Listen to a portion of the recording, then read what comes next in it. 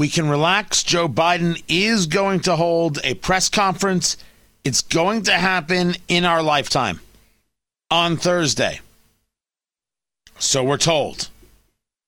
He's going to hold a press conference, and I don't believe there's any way he's going to then take questions from whomever is assembled in some kind of random haphazard way. No. There will be 5 questions pre-assigned, or at least in terms of who he's going to pick, and he'll have a basic idea of what the topic is. And then they're going to end it. He's going to walk right off. Are we taking bets on this? We need to take bets on this because I think this is the way it's going to go down. Tony Katz. Tony Katz today. So good to be with you. Facebook, Tony Katz Radio. The phone number, 833-GOT-TONY, 833-468-8669. One of the questions I don't think is going to come is about what this pandemic has done to the Constitution and to people's view of it. The very idea that we would take a virus and we would say, how do we make this as political as possible, has been something that I have lamented, and we've discussed it here from the beginning. The very, very worst part of COVID is that instead of saying, how do we work on this? We had people who asked, how do we politicize this? And to an extent, very, very proudly playing in this space of taking a virus and finding ways to hurt another political party with it. Madness. Well, Noah Rothman had a piece out in Commentary Magazine leveraging racism for a pandemic-level power grab. And it comes to the idea, as I was reading it, that if you think there are issues, right? Racism is a public health crisis. Housing is a public health crisis. This is a public health crisis. Economic inequality is a public health crisis. Well, then, a pandemic is a perfect way to decide these things and then do something about them. Noah Rothman joins us right now, editor over there at commentarymagazine.com. He's the author of Unjust, which is a great book on social justice. Noah Rothman's The New Puritans, Why the Left is Waging a War on Fun and What We Can Do About It. That book, I think, is the one that's coming out soon. Noah Rothman joins us right now. Let's start with this work here at commentarymagazine.com. Isn't that what we saw? People who saw the pandemic as an opportunity to move forward a very, very progressive agenda in all the ways that it can be seen, whether it's housing or racism or, any subject they decided upon.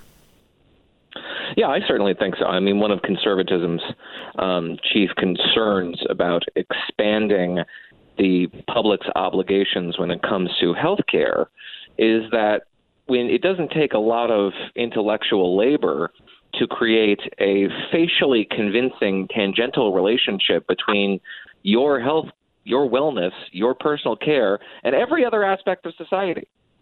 So we have in the American Journal of Public Health, for example, which I think you were referencing earlier, a concept elaborated on the researchers who composed this report called Public Health 3.0, which essentially elaborates on this idea and notes that if you really think about it, access to transportation is a public health crisis. Housing availability is a public health crisis. Income inequities, which are indelible, is a public health crisis. And most, of course, and most importantly in their minds, racial discrimination, both its active and legacy effects, are a public health crisis. And this isn't a new idea, obviously. During the summer protests in 2020, I think close to 50 or more municipalities around the country raced to issue declarations affirming that racism, racial discrimination is a public health crisis. The American Public Health Association, the American Medical Association signed on to this idea, and it's a very vague idea and a vague notion. And obviously there's some truth to it at a philosophical, theoretical level. But when you get down to the efforts to try to translate that affirmation into policy, you get something that doesn't quite resemble health policy. Well, let's get into a little bit of the exact opposite of health policy. But let's get into a little bit of why that happened. When you saw cities say that racism is a health issue, that was very much to give cover to the idea, and you discuss it in the piece, that we were told not to gather, we were told to wear a mask, we were told to stay 6 feet away from each other, unless, of course, you were protesting bigotry, in which case, gather by the thousands, masks be damned, go have a good time. Right. Yeah, exactly. So in that sense, the affirmation that racism represents a public health crisis didn't augment the efforts to arrest the spread of COVID, just the opposite. It was used to circumvent them. And as you said, I mean, there were half a dozen lawmakers off the top of my head, governors, state-level lawmakers, mayors of major cities, who affirmed that in this moment, what's much more important is to get out in the streets and have your say and pursue social justice in this very agitating fashion. And on all of these, not statutes necessarily because they weren't laws, but edicts mandating social distancing and face masking, and up to and including summonses and fines for people who violated this sort of thing, went out the window, because the much more important effort on the part of people who penned this, 1,000 epidemiologists, doctors, social workers, medical students, healthcare professionals, who put pen to paper to say pervasive racism was the, quote, paramount public health problem facing the nation. Paramount, as in number one, singular, not to be eclipsed by any other issue. That tells you exactly everything you need to know about how genuine these people's concerns are. And as I say in the piece, if your idea is that society's all wrong, that it needs to be reorganized from the top down, that individual behaviors need to be amended as well as institutions, you've never seen a tool as powerful as the pandemic. And you're never going to get that out of your mind. That is the means to achieve the ends you think are so necessary. Well, let's now dig into that. Talking to Noah Rothman of Commentary Magazine. You can get the book Unjust, UNJUST, Unjust. Get it at Amazon.com, wherever fine books are sold. Let's talk about how the virus was used in this way. I have discussed on numerous occasions that the Constitution does not get suspended because there's a vaccine. The Constitution is not fair weather. It is all weather, specifically to be utilized and remembered when times are tough. When times are easy, well, it's easy. When times are tough, people want to throw things out and go to these dark Orwellian authoritarian kind of places. As I've argued, people want to sit at home, wear their government-appointed gray garb, and await further instructions. So as you were breaking this down, and you as the political observer, I know that you are, and we don't always agree, what was it that you were seeing happening, whether it be on a federal level or on a local level, that people said, ooh, we've got the we've got the virus, here's a perfect opportunity to do blank? What did you see? I'm sorry, rephrase the question. I'm sorry, how people utilized the virus to go about moving their agenda. This is the reason we have to do X, Y, and Z, and here's what we're going to do. Generally what you saw is statements of principle for the most part, but the affirmation of the idea that getting out into the streets and demonstrating and agitating in favor of reparative racial policies, which are now in the Joe Biden's parlance, equity, are in essence an effort to push down the scales, the balance, and impose social leveling, negative social leveling on the people and institutions who they think deserve it. And we're seeing that. We saw that in the streets, obviously, in the form of some of these attacks on businesses and institutions that were perceived to be owned by demographics that have benefited from their racial heritage, their accidents of birth. But you see this now in the Obama administration's policies, insofar as it has come out against the lawsuits that are directed at colleges and universities that are accused of discriminating against Asian Americans, in part because Asian Americans perform very well in a condition that allows them to perform on merit alone, meaning just by virtue of test scores. The Trump administration joined that lawsuit against Yale and Harvard, for example, and the Biden administration is expected to withdraw from it, in part because that discrimination is an effort to rebalance the scales. This is exactly what the people in the streets were demanding, and it's what the President of the United States now supports. In my mind, there's very little distinction between the two when it comes to their policy preferences. Their means, burning down buildings, they disagree over a little bit. But their aims, their ends, are pretty well aligned. When I take a look at that conversation, I take a look at the life after the death of George Floyd, those protests, those riots, that social justice maneuvering, and where some of those things played out. When I take a look at coronavirus specifically, I take a look at, this just proves we need government running healthcare, and this just proves we need more government control over healthcare, and we need to be moving dollars to people. All of a sudden, there's this whole conversation again about UBI, Universal Basic Income, how they're going to change the tax credit to be this $300 a month, which seems to me to be a play on that space. So we're actually engaged in two conversations, but as you see it, there's a twain that does meet.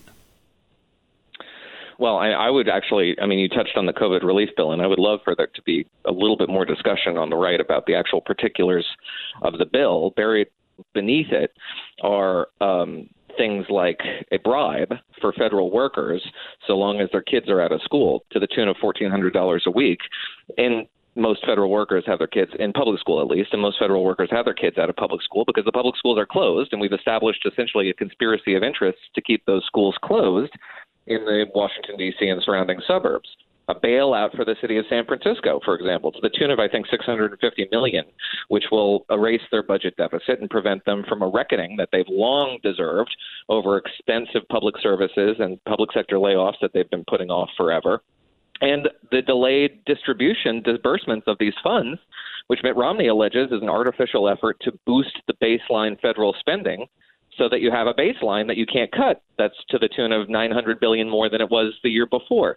And all this sort of stuff deserves to be talked about by politicians, in part because the American public isn't really that well equipped to navigate this massive package. It's up to them. So as much as I appreciate culture warring over Dr. Seuss, for example, which I think is something that you and I should be talking about ad nauseum, I'd appreciate it if the Senate minority or the House minority leader, for example, would stop reading the book on camera and start talking about the bill that's about to pass through his chamber. Well, if we're going to be calling out Kevin McCarthy, we got 434 more people to go. I think everybody's in for a little bit of due. But your point is taken that there is much in this bill that we don't know. And this whole COVID relief bill seems to be a proof of your article there, a commentary about the idea of the power grab. The bill itself, $1.9 trillion, is about saying we've got a crisis and we have to do something. So here's all the things we're going to do, including, as you're describing, a lot of payoffs. A lot of payoffs. And there's a lot of things that are very popular in there, for example. And some of them, I think it's a profound experiment in just Keynesian thinking. And the assumption here that, there's going to be a multiplier effect, just giving people money, giving parents money on a pretty regular basis. And it's hard to argue against that because people like getting money. But there are problems associated with that. There are disincentives towards work. In 1968, for example, the LBJ administration pursued an experiment in which they said, here's some money. It's called a negative income tax. This gave people money based on their earnings if they had graduated based on their earnings. And the Stanford researchers who reviewed this experiment found that it had the propensity to disaggregate the nuclear family. It made it less likely that the breadwinner would remain within the family.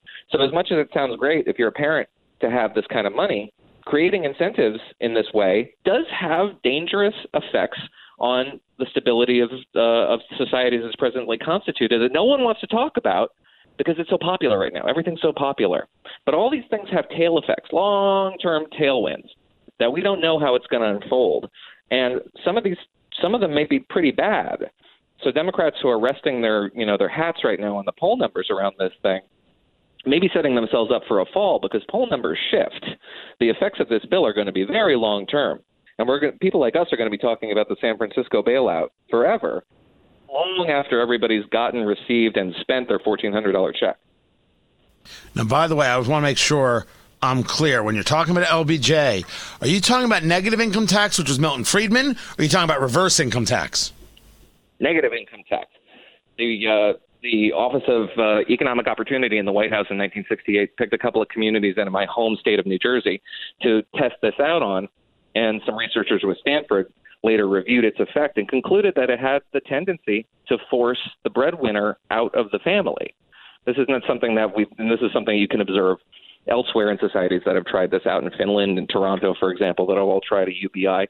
The incentives not to work were observed in every occasion, every case. It's popular to get money, but it has dangerous effects on society. That right there is Noah Rothman. The book Unjust, UNJUST. Get it at Amazon.com, wherever fine books are sold. The article, Leveraging Racism for a Pandemic-Level Power Grab. Grab that at Commentary.magazine.com. Noah, always a pleasure. More to get to. I'm Tony Katz. Candace Owens is getting a talk show. Good. The Daily Wire, which is now getting into movies and working on distribution. They moved themselves to Nashville out of Los Angeles, and now Candace Owens is going to do a nightly talk show. I don't know if it's going to be good. I don't know if it's going to be successful. What I know is this is exactly the place we're supposed to go. Something we've been talking about here for a while. I'm not as well financially backed as the people at the Daily Wire. Otherwise, we'd already be doing. But the more, the merrier. When Fox News made the announcement that Greg Gutfeld was going to do a 5-night a week late night show, I said, "Oh, this is a change." As I had known the stories, Roger Ailes forced everyone to call it Fox News. Couldn't just call it Fox, had to be Fox News. Why? Because news had to be in the title. This is who we are. This is what we do. Now, maybe Ailes would make this change. Maybe Ailes would see the landscape and make this change. Maybe Ailes would have made this change 5 years before, for all I know, being a more of a visionary dude as he was. I never met the man, by the way. But the move into late night and the need to compete in late night is extremely important. There's a huge audience that is not getting serviced by Colbert or Fallon or Jimmy Kimmel because they're awful. Seth Meyers, they're terrible.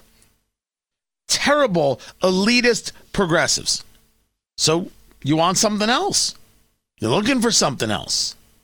I think there's something else out there. So good on Candace. I've never met her. I wish her the best. And there's room for even more. You know what I mean? More. Just has to be, guys. Has to be. You're going to rely on them to provide content for you, or you're going to rely on you supporting people who create content you enjoy? I'm Tony Katz.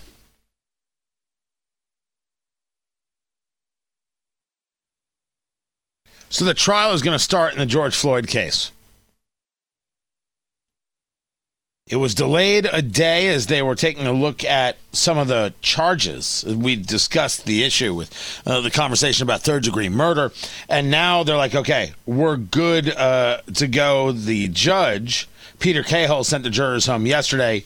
They're ready to go. Tony Katz today. It's so good to be with you. 833-GOT-TONY. Would love to hear from you. 833-468-8669 on Facebook. Tony Katz Radio. That's where you get to be a part of the things. So there was a motion that was filed with the Minnesota Court of Appeals asking to stop the case until the Minnesota Supreme Court made a decision on whether or not to reinstate this charge of third-degree murder. Now, this whole thing is about whether or not it applies here, because it's something that exists in Minnesota. Third-degree murder comes when someone is a is a threat to those around them. Well, there's an argument that former officer Chauvin was not a threat to other people, was just a threat to George Floyd. I'm not trying to diminish anything. I'm saying that from a legal standpoint, he wasn't a threat to other people who were around the area. So does the third degree murder charge apply? Then there is a case involving another officer who shot and killed a woman. And he was charged with third-degree murder. So why would it be allowed in one case involving a cop and not another case? As some judges are saying yes and some are saying no. So the Supreme Court there may have to come to a decision on this of whether or not it's a charge that can be filed, because it's a question of what options you're giving the jury. Well, you might need to know what those things are as you're maybe looking for a jury, as you're giving them something to contemplate when the case finally begins, to give them options. Because they could feel it's not murder, it's manslaughter. It's not manslaughter, it's third degree. It's not this. What goes through the mind of a jury? I don't know. I've never been on a jury. I've never actually been called for jury duty. Never once. I think I've done everything right. I think I've registered or whatever it is you're supposed to do. You just exist, right? You just exist, and they send you a thing and say, hey, jury duty. I think my wife has. I think my wife has when she was pregnant, and she just wrote back, pregnant, would love to have a baby in a courtroom, and then they never bothered her. But I've never gotten it. So we're going to follow this as it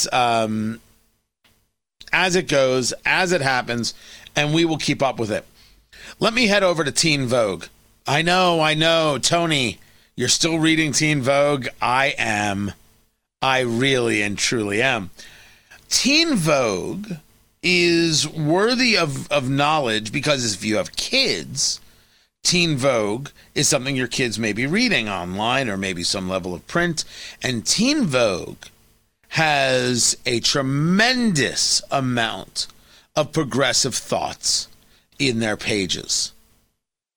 Well, Teen Vogue brought on a new editor. We need some new blood here. Their new editor is Alexi McCammond. And you know that name. You know that name because Alexi McCammond was working for Axios, news organization, and dating TJ Ducklo. You know that name because TJ Ducklo, he was part of the Biden campaign and was the deputy press secretary for Joe Biden. It was TJ Ducklo in this relationship with Alexi McCammond who went after a Politico reporter threatening to destroy her because the Politico reporter was reporting on their relationship. Why would anybody report on their relationship? Because as a reporter for Axios, Alexi McCammond was covering Joe Biden. So here is a reporter in a relationship, an intimate one, with the deputy press secretary for the president. That creates a conflict of interest. Axios tried to solve the conflict of interest by saying, you know what, you don't cover Joe Biden anymore. Now you cover Kamala Harris. Well, problem solved. Take her off Biden, put her on the vice president. No pillow talk there. Done and done. But TJ Ducklo had threatened this reporter. Now, if you remember Joe Biden very carefully, he said that if I catch you disrespecting somebody, being rude to somebody, talking down to somebody, I'll fire you on the spot. And so what did he do with TJ Ducklo? Waited a week and a half. Or was willing to wait a week and a half. Ducklo resigned after 3 days because he was told he was going to have to take a week off without pay. That'll show him. Joe Biden threatened to fire people on the spot if they acted like Donald Trump. That's basically what Joe Biden was saying. And there was TJ Trump right there. Right? I'm trying to think of it like they would say it. There's TJ Ducklo being rude and threatening to destroy people, and nothing happened to him. He got to resign on his own account. Well, Alexi McCammond has now been named the editor of Teen Vogue. And the staff of Teen Vogue they responded thusly. Because it turns out that Alexi McCammond has a history of some tweets. Don't let your kids on Twitter, people. I'm trying to help you the very best I can. Now, Alexi McCammond is 27 years old. So these tweets are from when she was in college. So 10 years old? And what do these tweets say? These tweets show her very unhappy with, for example, a teaching assistant. Give me a 2 out of 10 on my chem problem, cross out all my work, and don't explain what I did wrong. And that would have been enough. She could have said, hey, thanks, TA, you're great. Thanks a lot, stupid TA, meaning teaching assistant, you're great. That's not what Alexi McCammond wrote. Now, producer Ari, I'm going to say it. I want you to be okay. I'm quoting someone else. That's, you can't even, is it something that if you weren't quoting, you wouldn't be allowed to say? The word, wait, how about this? I'll do it totally out of context and then everyone can piece it together, right? This is where we are. The word, the password is Asian. Yeah, no, you can't say that. So she didn't say, thanks a lot, stupid TA. She said, thanks a lot, stupid TA. Yeah, no, that's bad. Right? She has another tweet that said, now Googling how to not wake up with swollen eyes. Except she didn't say swollen eyes. She said swollen eyes. What? The word was Asian. Oh. Now Googling how to not wake up with swollen eyes. That's not a word that should be in your vocabulary. In my life, if I tweeted anything like that, it would have already been found, right? I got to assume it would have been found by now. I don't think I've said anything like that. What context would I be using? Holy cow. McCammond deleted the tweets and has apologized for it. Condé Nast, which owns Teen Vogue, has accepted her policy. Why? Throughout her career, she has dedicated herself to being a champion for marginalized voices. 2 years ago, she took responsibility for her social media history and apologized. Now, name for me anyone else who gets to take responsibility for their social media history and apologize. Show me where else this gets done. Show me the Republican who gets to do this. Show me the white male that gets to do this. And I'm about to show you all the hypocrisy you can handle. You're going to be so full, you're not going to have any room for pie. First, she's 27. Throughout her career? Throughout her career? What career? I want to be clear about something. You can be bright at 27. Unless you were in the military, it's very hard to have had a career by 27. That's not how it works. That's not how... Stop it. Stop kidding yourself. She hasn't had a career. She hasn't done anything yet. Except write some really dumb tweets and apologize for it and get cover from Condé freaking Nast. But remember, if she had been a Republican, it's over. They'd be calling her a racist today. Because we've already seen this happen time and again. A white male, bigot. That's what they would be doing. So the reason I bring up Teen Vogue is that you should know not only who is now in charge, you should know what it is that they accept and the lengths that they go to protect their own. These are the people who are influencing your daughter, maybe your son, your grandkids, your friends. This is why it's important. This is why culture matters so much. Look at what they are doing. You should know. I'm happy to share the info. I'm Tony Katz.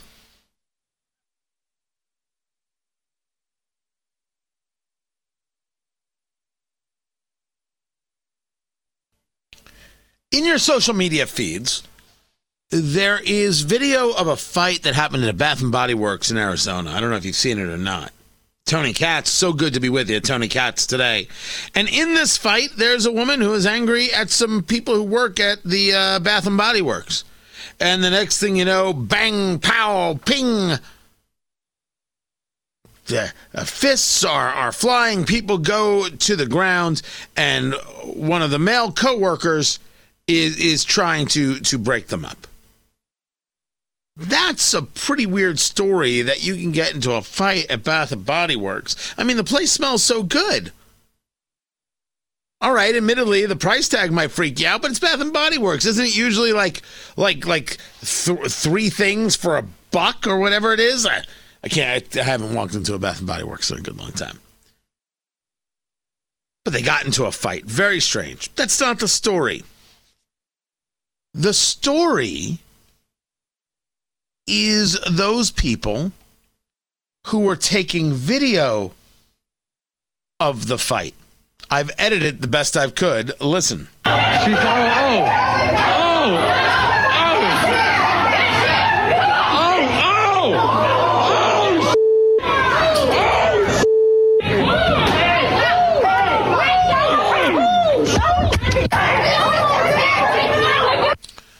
Grown men took video of a fight between these women. We don't break up fights? Is this where we are now? Honestly, I was 4 seconds away from somebody yelling, "World Star!" Although nobody actually did it. I was pretty disappointed in that. We don't break up fights now? Better to just record it? So I brought this up on my morning show and felt the need to bring it back here. Because it bothered me. The people would take video rather than help. And is this where we're at? Hey, it's not my fight. I'm not getting involved. I'm not going to be a part of it. There are moments not to get involved. I don't say no. If you don't feel that you can physically make a difference, if you feel that you can get hurt, if you've got children, I can appreciate not getting involved.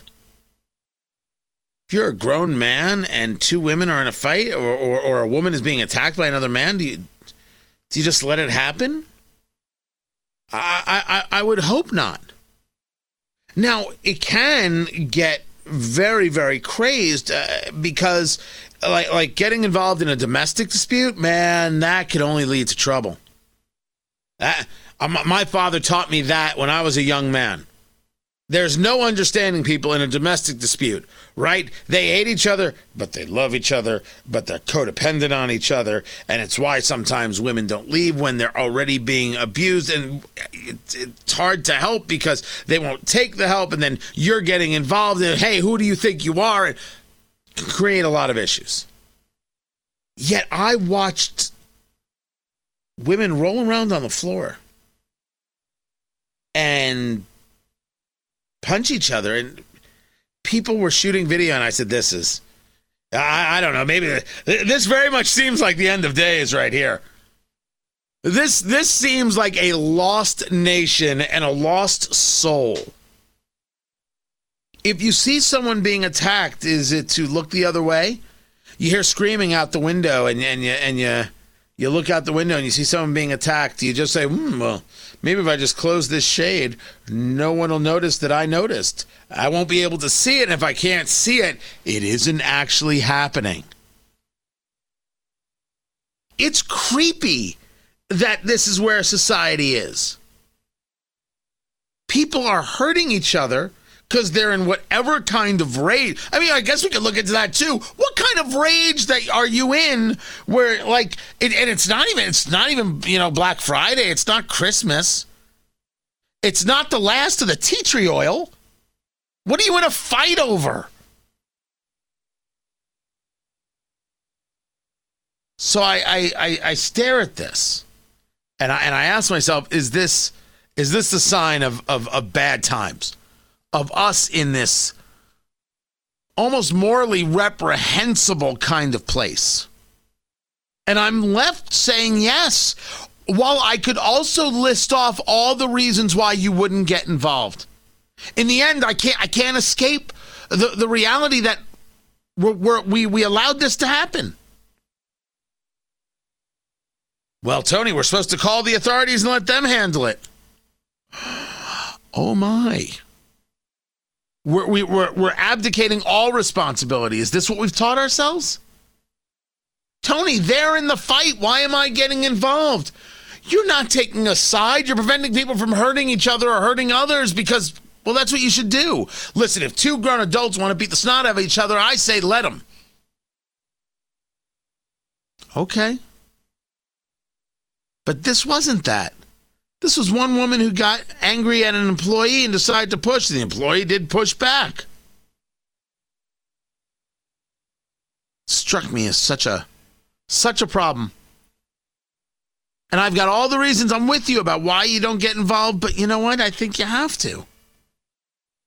And I'm wondering whether this is just this situation or is this a larger issue worthy of our discussion? Have it over the dinner table. Let me know tomorrow. This is Tony Katz Today.